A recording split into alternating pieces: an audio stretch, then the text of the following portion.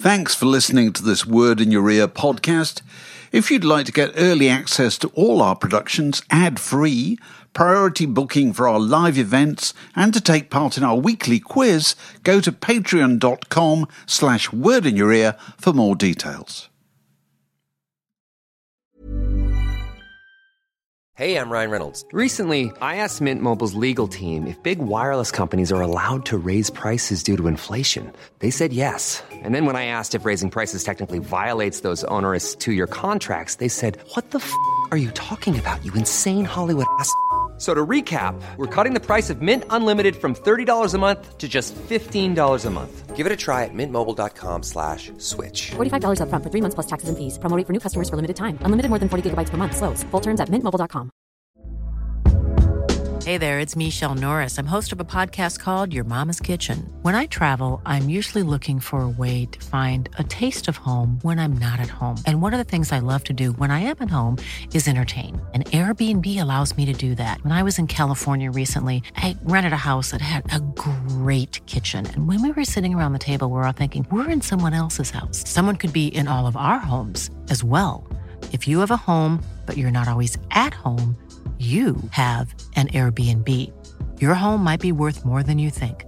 Find out how much at airbnb.com/host.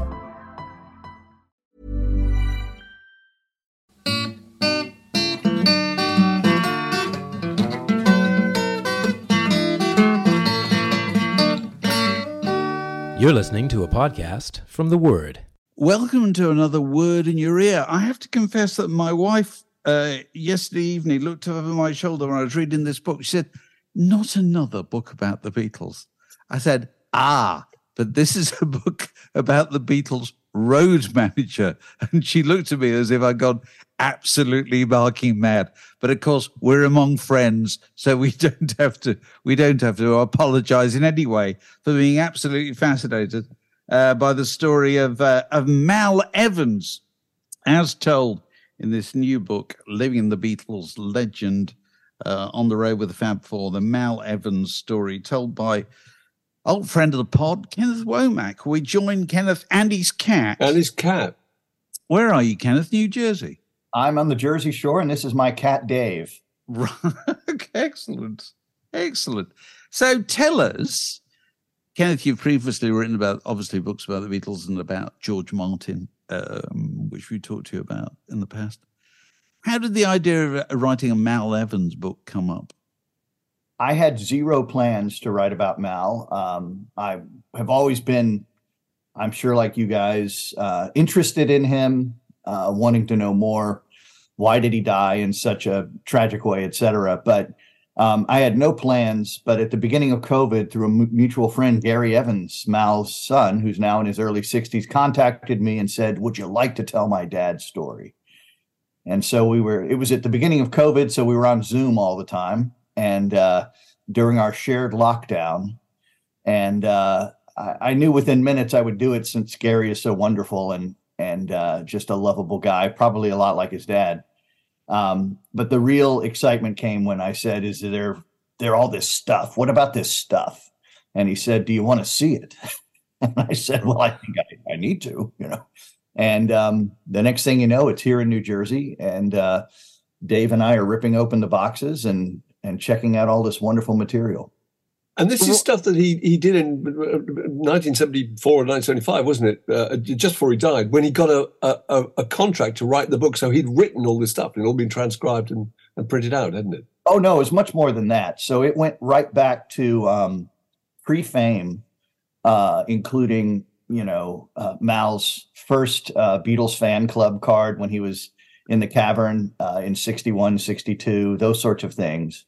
Oh, right. This is memorabilia as well. I thought this was just the oh, no, it's the whole boodle. So he started keeping diaries on January 1st, 1963, all the way through 1974, when he switched to a really voluminous notebook where he was starting to capture his memories for a planned memoir, which he wrote and completed in 1975. And it turned out, I was very surprised by the discovery, 2,500 photographs, most of which I had not seen, 3 fully completed manuscripts, one that he had written in 1965 about the Beatles American tour. And then when he wrote his 1975 manuscript, he intended to insert 65 inside 75. He had also left behind lots of just odd ends, really. He was kind of a pack rat.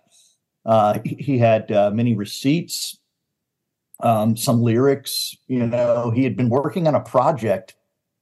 I don't know if I covered this in the book. He'd been working on this really interesting project where he was going to bring the songs from the White Album to life with little pictures, because they have, such interesting characters, and he was sort of imagining a storyline for them. So I have the Blackbird, and other little drawings that he made from that period. So let's go back to the beginning, because there's obviously 2 people who are described as the Beatles' road manager, personal assistants, whatever. One is Neil Aspinall, who died a few years ago, who was running Apple up until not long before he died. And the other was Mal Evans. So how did Mal come into their orbit? So when Mal shows up, Neil's been around for, I want to say, a good 8 months or so, driving them around, nickel and diming them to go from place to place, et cetera, for extra money. And Mal comes into their orbit because he wanders down the stairs of the cavern in late 1961. He hears this, what he said was good rock and roll like Elvis. And he couldn't get enough of it. He was excited by the band, made friends with George Harrison first. He would go to, George's house, or George would come over and hang out with Lily and Mal and their new baby, Gary, and stay up while Lily made them bacon and eggs and things like that. But it was really just, he was just a fan. He loved the music. It was the closest thing to Elvis he was going to hear as far as he was concerned. And it was a nice diversion from his day job with the GPO. Right. So he'd never previously been involved in roadieing or anything like that, because roadieing was a pretty, baby science, wasn't it, at the time, really? Nobody knew what it was. There were no mail order roadie courses at that point. It was completely pioneering this kind of job. And Neil was helping them, but of course in 1961 I doubt he was lugging their equipment for them too. There was probably an expectation that they were going to take care of that. So yeah, there was no inclination. He had been trained as a telecommunications engineer, and he had a great job with a great pension. He was the first person in his family to own a home, a car. He was going places, and he was by then. Basement steps. What's that? He was in his late 20s by then, wasn't he? He was at a point in life where, in those days, in the early 60s, your life was pretty much set for you, wasn't it? Particularly if somebody had married and had a child, that was what you were going to do. But he attached himself to the Beatles, and absolutely everything changed. That's right. And not only was his life set for him, but imagine what it was like when he explained to his family that he was going to quit this incredible job that he had studied, that he'd been educated for, to go on the road with a pop group, which had at best a shelf life of 18 months. And that's probably pushing it, really, for what one might have believed in 1962, 63. So there was quite a squabble in the household, among many households, when Mal was making this decision. Right. And also they hadn't had that much success, had they, early on? I mean, he was involved in that extraordinary incident when they were driving back in 1963 in the blizzard, which I think is quite a key moment about the bonding of the group. Can you just tell us that story? Sure. And it was really big for Ringo Starr, because Ringo's the new guy. And suddenly they're in this sort of perilous situation. They're driving back to Liverpool. When Mal starts full time, they've had 2 number 1 songs in Please Please Me and From Me to You. So, they were on less shaky ground. But of course, in January 1963, during the windscreen incident, they had no number 1 songs other than a prediction from their producer, which they laughed at. So, Mal just happened to be there because Neil had the flu, and on the way back, the windshield shattered during the middle of a driving snowstorm. John Lennon got into the act, cutting holes for Mal out of a paper bag so he could see. And then they had a big bottle of hooch in the back. And as Paul said, they made a Beatles sandwich. And, it was a huge bonding moment for him. But Neil was mostly impressed with what happened afterward, because when Mal brought the van back to the Casbah, right, where Neil was living with Mona Best, Neil came out to the van, heard this harrowing story, and could not believe that Mal had already had the windscreen fixed. Yes. And that was big. So he was an immensely practical person, wasn't he? That's right. If you go through the night and you break a windscreen, you're not polite if you don't bring back a new one. No. But obviously the Beatles were they were pretty hopeless without him, weren't they, in terms of practical things? Yeah, they kind of were, and Mal was someone who proved himself very early on. If he didn't know how to do something or where to get something, he'd figure it out. And by the time they stepped forward and they needed it, Mal and or Neil was there with it. I mean, when they famously become serious potheads, Mal and Neil developed this system where they had their own cellophane wrapping machine, and they would make cartons of cigarettes where they had replaced the ciggies with weed, and they were guys who just got things done, and the Beatles depended on them. There's a fabulous picture. I can't remember which session or which album it's for. There's a wonderful vignette of Mal making beans for Ringo, cooking beans. I think in a frying pan. I think you actually say on the floor of Studio 2, Abbey Road, over some kind of camping gas arrangement, while psychedelia is going on all around. It's still, if Ringo wants his beans, that's the way he wants his beans. That's the way he likes them done. He needs those beans. He must get them, But it starts out with him being the kind of gopher, because to some extent they're imprisoned, aren't they? They're just so famous that they can't go out and do anything without getting pestered and recognized and stuff. And then very soon he's doing absolutely everything for them, facilitating everything. And he helps them move house, doesn't he? In fact, he moves all their possessions when they buy new properties. I mean, it's absolutely incredible, because Lily, his wife, is expecting to have days off. But of course, when they're touring, he's working really hard. When they're recording, they still need him. And the times in between, he's still there as their gopher, isn't he? And he's driving up with Neil with a wagon on the back of the estate car so they can get furniture for Ringo that he likes. It's pretty crazy. And I don't know the answer to this other than they were pioneering and they were making up their jobs as they went along. But why didn't anybody ever say, we have 2 guys and we're really killing them. Maybe we ought to get 2 more. You know what? Let's get 4. Precisely, but don't you? I get the impression that they're nervous about employing people that they don't already know, as it were. I mean, we'll get onto this later when Mal becomes kind of the managing director of Apple. But I think they're just secure in their little tiny coterie of people they feel they can trust. Would that be true? I think that's it, really. They particularly because they got so big, so explosively fast that.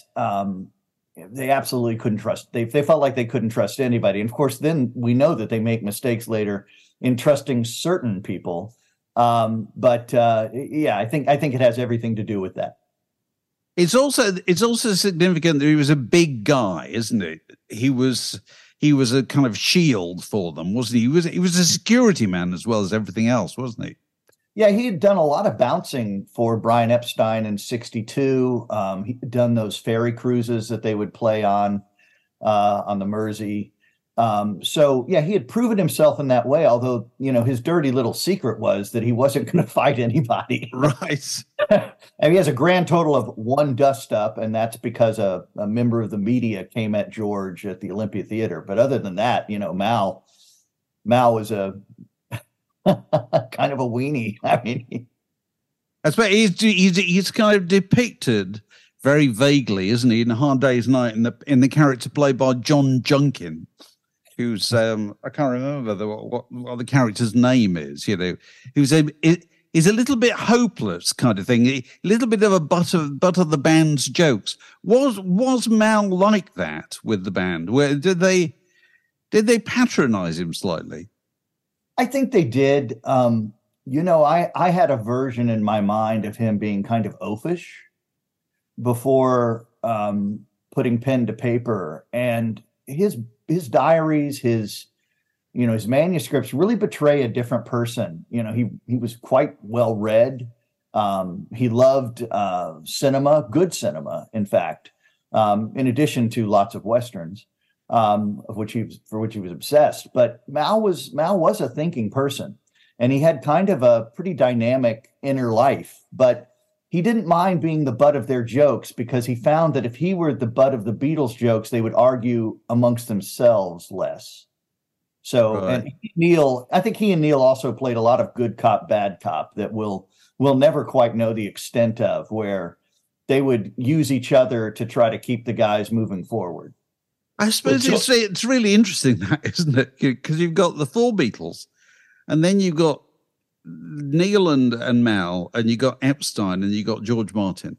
And so you've got 8 people, and the second 4 know that their job is to keep the peace between the first 4. You know what I mean?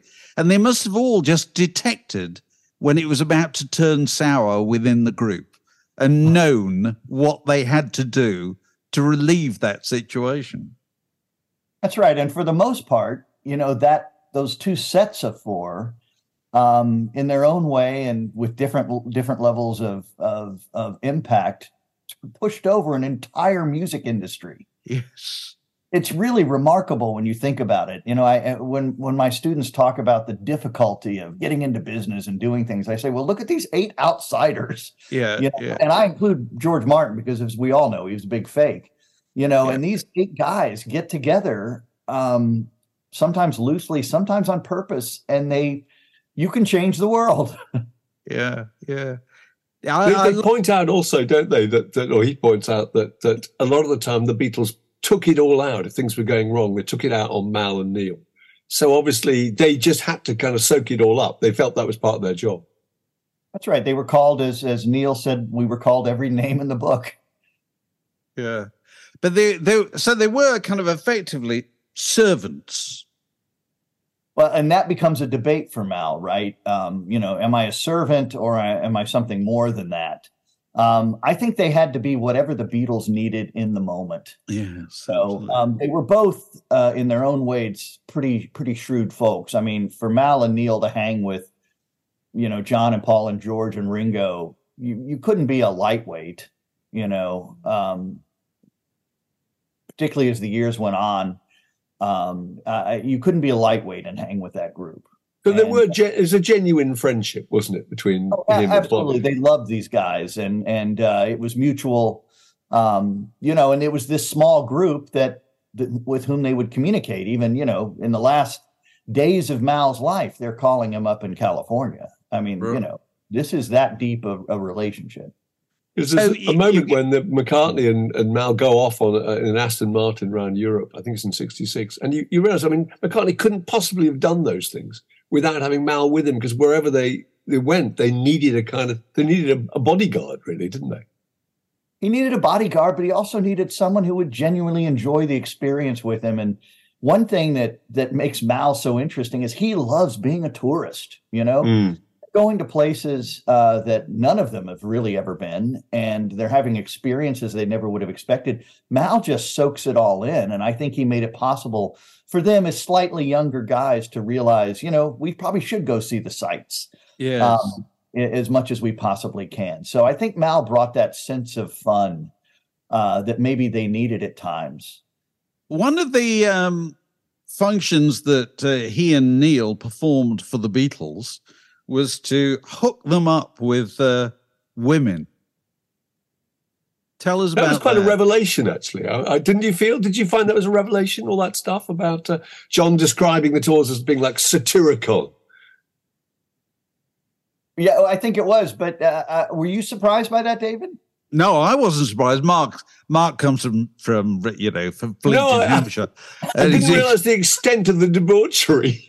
I knew there was a lot going on, but it was quite organised. But anyway, Yeah, I mean, was it organized? I think it was just so profuse that it was kind of a wave that would come over the touring party, night after night until they stopped it, really. I mean, the Beatles kind of shut the door on a lot of this extracurricular activity. And sometime around 65, I get the sense that probably Mal and Neil were the only ones who were continuing with it. That's really interesting. In 1965, they decided they'd had too much sex. I don't know if they've had too much sex, but, there is a moment, and this is what makes teaching them in the classroom so interesting. There is a moment when they realize they're artists. Right. When they realize that this insanity on the road, this is not who we're going to be. Was it before Rubber Soul? Was it, after they slapped strings onto Yesterday and flutes onto You've Got to Hide Your Love Away? When was it that they realized, damn it, we're artists and we're going to ride this thing out. This is big. This is important. So that brings out that comes to the thing I was about to mention, that when they finish Candlestick Park or whatever, 1966. And then from then on, it's going to be in the studios, and they all turn up. They've all got mustaches or beards, and nobody sent a memo, but they all got mustaches and beards. Mal and Neil did it as well, yes, as you point out, quite unconvincingly in Mal's case. But I think that's so interesting. That they themselves suddenly got the similar kind of airs, but. During the touring years, it was quite clear what Mal and Neil did. Post-touring, how did they adapt? Well, they kind of expected that they would be sort of on the dole. What will our jobs be? George Harrison said, I guess I'm not a Beatle anymore. So that you've got Mal and Neil thinking, well, maybe this is kind of it. I guess they're going to move back to Liverpool. Who knows? And of course, it doesn't go that direction at all. They become more in demand because, again, at some point, either consciously or simply via momentum, the boys recognized that their future was as artists in that recording studio, and that's what this was going to be. Pinpointing that moment is always fun in an academic sense, but it really does happen. And of course, suddenly, Mal is not only in the studio for 12, 14 hours a day, but he's driving one or more of them to the studio. He finds himself running out to where their various homes are at this point to interface with them. And of course, that's why Mal, of course, moves his family down almost equidistant between the different houses. Yeah, right. Well, in fact, the recording of Instant Karma is a really good example, isn't it? Because he said he got a call at 3:00 in the morning from John Lennon saying, "I've just written this song and I want to record it today." And you've got to facilitate that. You've got to get the musicians there and you've got to get the equipment there, and we're going to do it today. So in some ways, it was actually more hectic and less organized it was than the Beatles.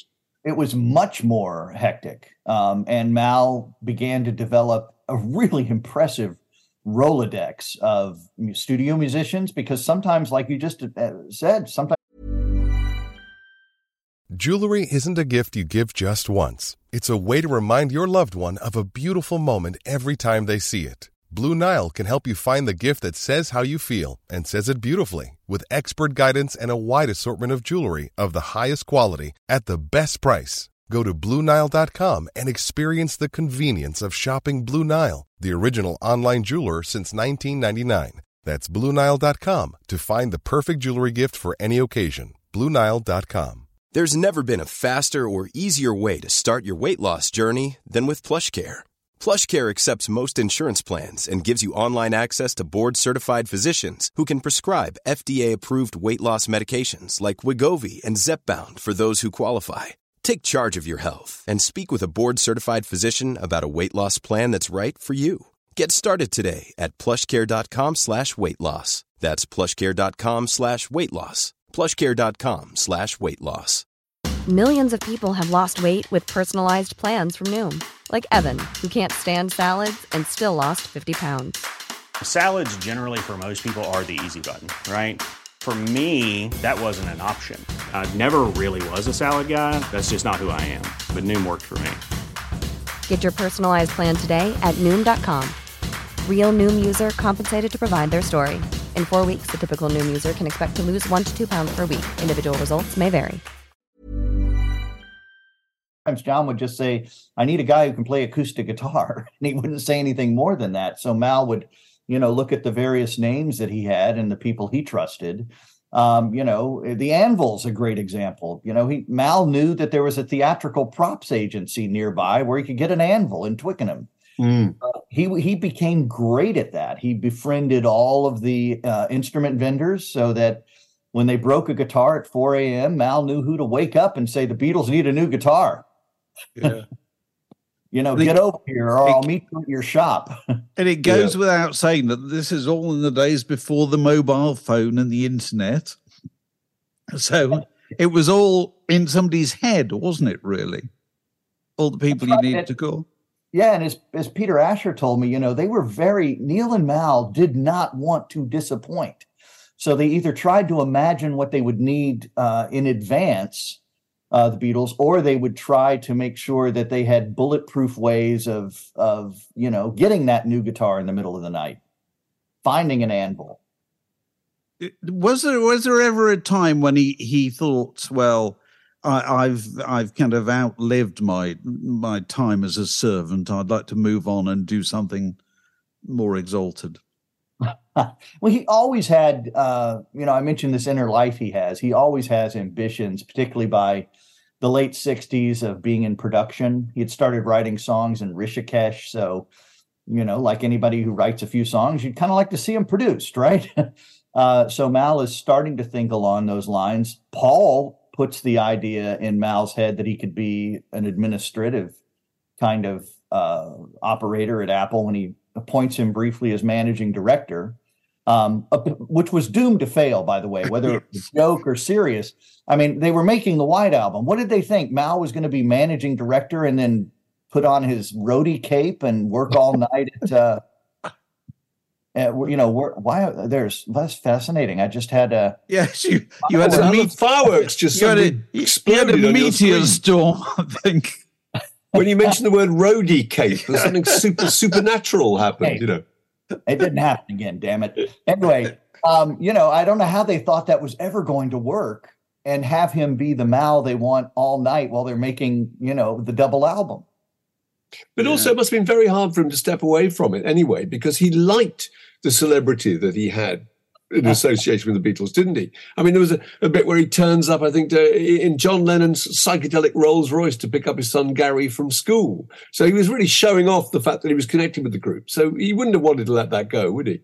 No, and he was doing more showing off than Gary was doing at school. Yeah. Gary was slightly embarrassed by it, and here's his dad rolling up in the loudest car you could possibly have in the world. But that's an interesting, aspect of the relationship, isn't it? That although they were not getting paid much money and so forth, they had immense power, didn't they? By virtue, because you couldn't get to the Beatles except via Mal or Neil. That's right. No, they were definitely powerful in that way. And while they weren't paid, I mean, they're the only two employees of Beatles and Company, right? And they're making 40-something pounds a week on average. And their bosses are making, some incredible... Well, you talk about the Beatles making 4,000. I think in late 63, the Beatles, two of them are making 4,000 pounds a week. Brian's making 2,000, and they're making 25 quid each, him and Neil. Yeah. It's amazing. But those, as out of whack as that sounds, Mal and Neil were making a good wage until around 1971 when there was an inflection point in the economy. Until then, they were doing all right. Yeah. Mal, of course, Mal is not doing well in the sense that he's trying to do too much with that wage. He's living many lives, as we know, and that is an expensive undertaking. So go on, many lives in what way? Go on. Well, I mean, he's traveling with George by that point very extensively. He does have girlfriends on the road. That doesn't come cheaply.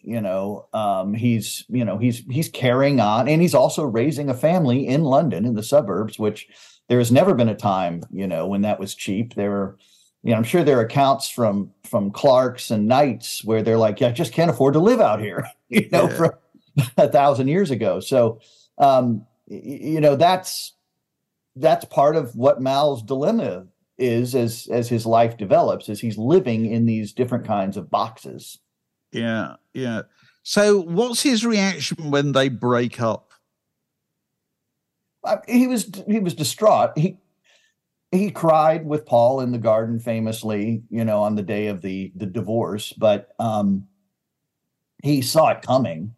Mal was actually quite busy at that time working with Badfinger. He was trying like the dickens to get, in that transition from the Ivies into Badfinger. He was really trying to make them happen. And what rock and roll might be different if Mal had been allowed to stay with that band. So he was quite busy then, but no, he was broken up by it. I mean, he was terrible. And also Paul turned to him at that point, didn't he, and said, "I no longer need you. I'm going to make this record on my own." He was really, really upset about that.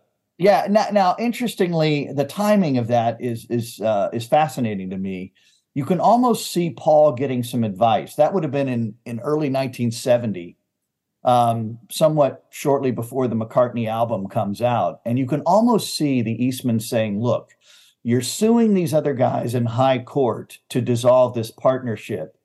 You can't keep using Mal. No. You can't keep using the accoutrement of the company. If you don't really want to be in it anymore.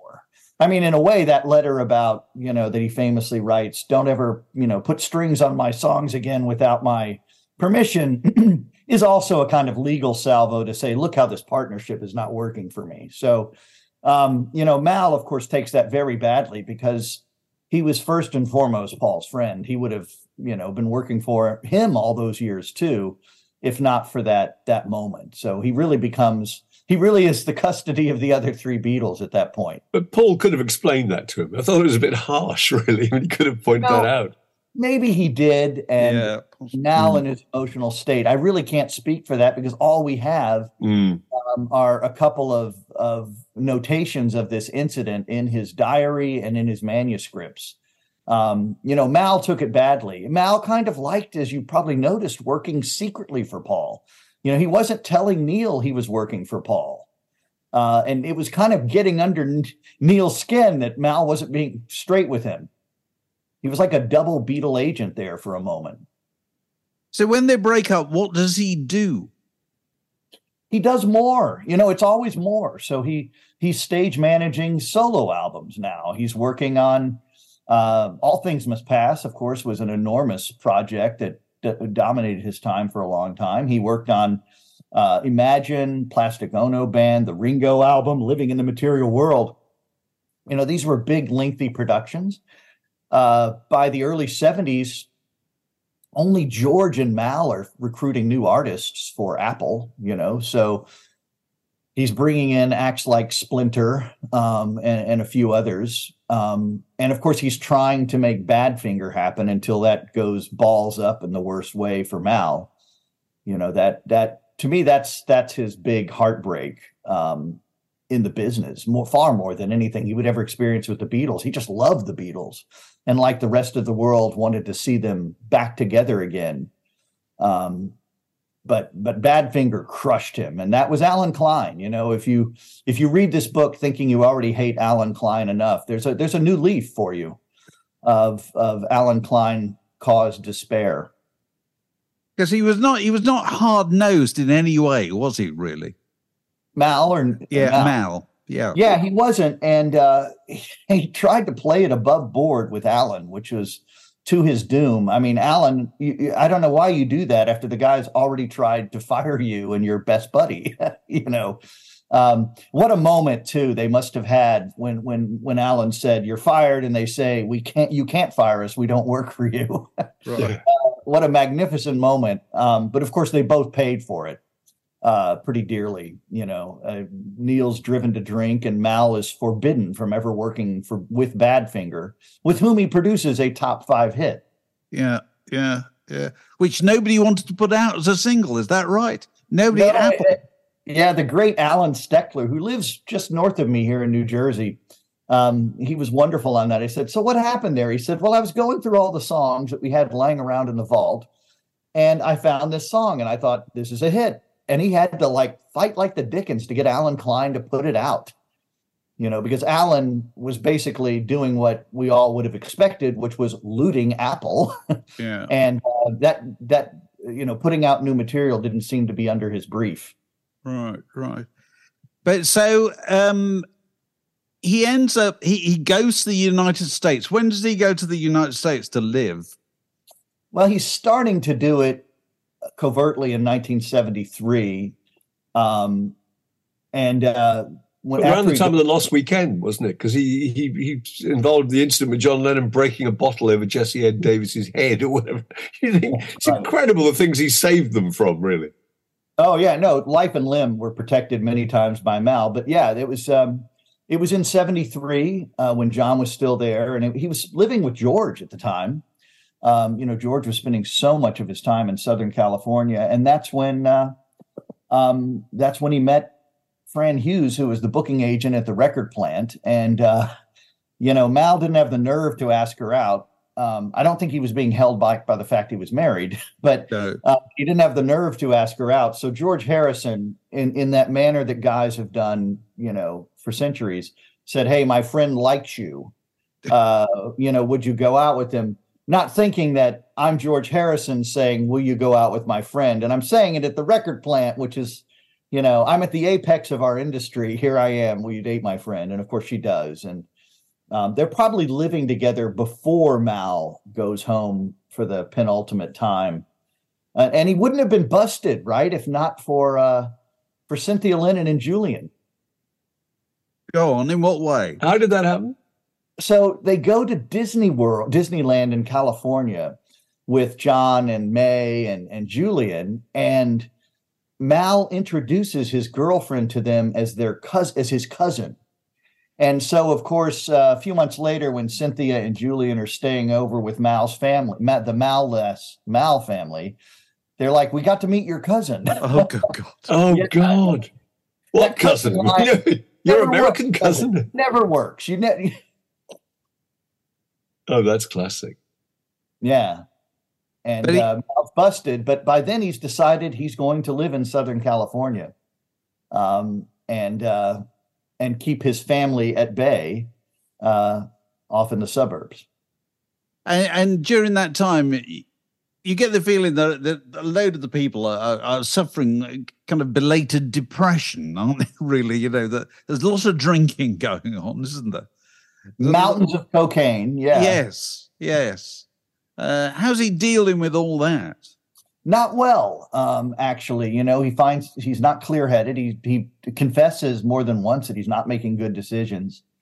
And there are loads of people who are depressed. It's a very interesting time when you look at it. And I wonder again if some of it has to do with the fact that now you're grown men, you're rock stars. Should you still be doing this? Yes. This is in 1973. We still don't think that's a job. No, absolutely. Yeah. It's still not something, my God, that you do when you're 80. What? No, definitely not. Haven't you outgrown that? So, yeah, I think there is a lot of depression, taking place. And Mal is kind of mopping up some of it. And he lost somebody I think mentions he lost his sense of identity, really, hadn't he, once the Beatles was over? He had, but he was rebuilding it. He was working with several local acts to try to be a kind of A&R man. And, it did him worlds of good when You and Me, Babe was included on the Ringo album. I mean, Mal's suddenly those are legit residuals, right? I mean, he's seeing coming in and on a song that he'd been working on for about 4 years at that point. So, George did him a lot of good. He said, "Mal, you want to be in production? Take lessons. You want to write a song? Let's get a song on the Ringo album. That'll do you good, right?" George had a great practical approach to their friendship that was so good for Mal. He gets to the memoirs because his girlfriend says, "You ought to do this. Everybody else is writing their memoirs." And she had read about Norman Mailer doing the Marilyn Monroe book in 73. And she said, "Well, you ought to do this too." And so that's how they cook up that idea. But he eventually calls them all individually, doesn't he? And tells them that he's no longer working for them. He's going off. Tell us about that. So that was one of the biggest revelations for me. I mean, I had no idea that had happened, that Mal had some moment. In fact, it was happening during the Toot and the Snore period, right, where they were recording in Southern California, where Paul suddenly shows up at the end of March 1973 at the Harry Nilsson, John Lennon session. And of course, Mal is just beside himself with happiness that John and Paul are together and they're nice to each other. You know, this was big for him. It was during that period that Mal said, I've got to get a break from this. I've got to go out. Maybe he was having his moment where he said, I've got to go be an adult now, you know. He planned to see 2 Beatles at the estate, but Paul showed up again. So he actually had all 3 there one day where he could tell them, I'm moving on. I've got to go out on my own. And they said wonderful things to him. Ringo later said to Harry Nilsson, well, now that Mal's left, the Beatles are really over. And kind of a teary moment. But my favorite response is George Harrison. He figured, well, I better tell George too. So he calls him up at Friar Park, and George says, so what? And I have a tape recording where Mal's kind of lamenting, what does that mean when he said, so what? I know exactly what it means. George Harrison didn't believe it for a second. Mal was not leaving that band. He couldn't do it. Nobody could. Right? You have to fire them. Alan Klein would still be sucking off the teat of the Beatles' finances at that point if they would have let him. Nobody leaves. And Mal was not leaving. In fact, a few days later, he's working on the Goodnight Vienna album. Yes. So tragically, this story ends in 1976, is it? Right at the beginning of the year, January 4th. Tell us about what happened. Yeah, because his son Gary says that he describes it as how he orchestrated his own death. Did you feel that's what happened?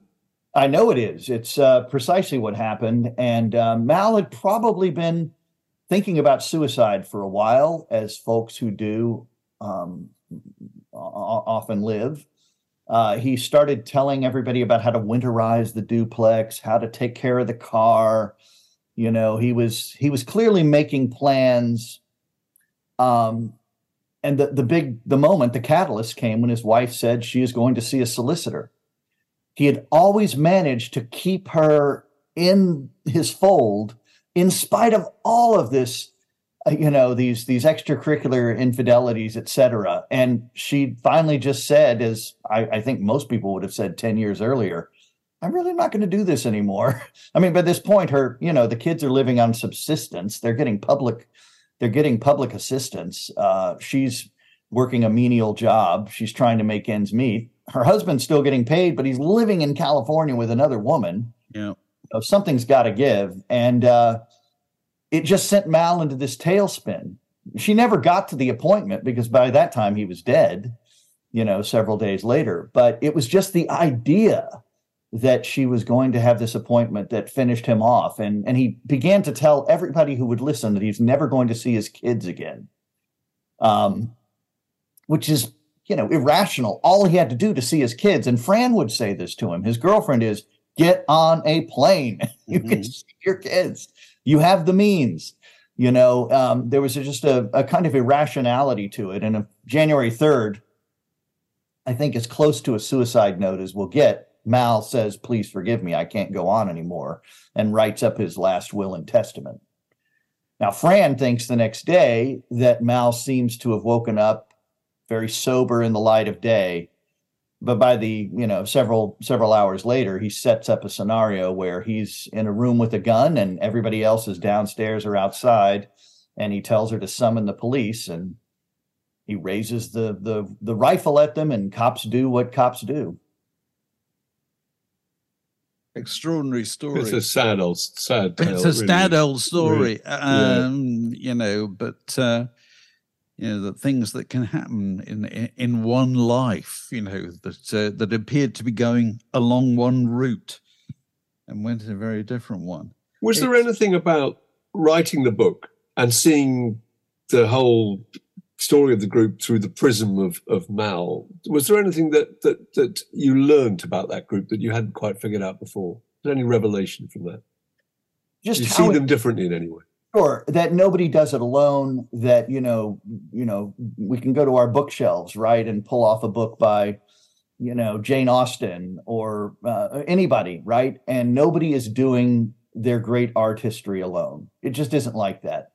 There may be a few very isolated cases, but everybody needs someone. And it's wonderful to learn about how Mal, and by extension Neil, how closely they worked with them and how central they were to their success. Brian wasn't lifting amplifiers, right?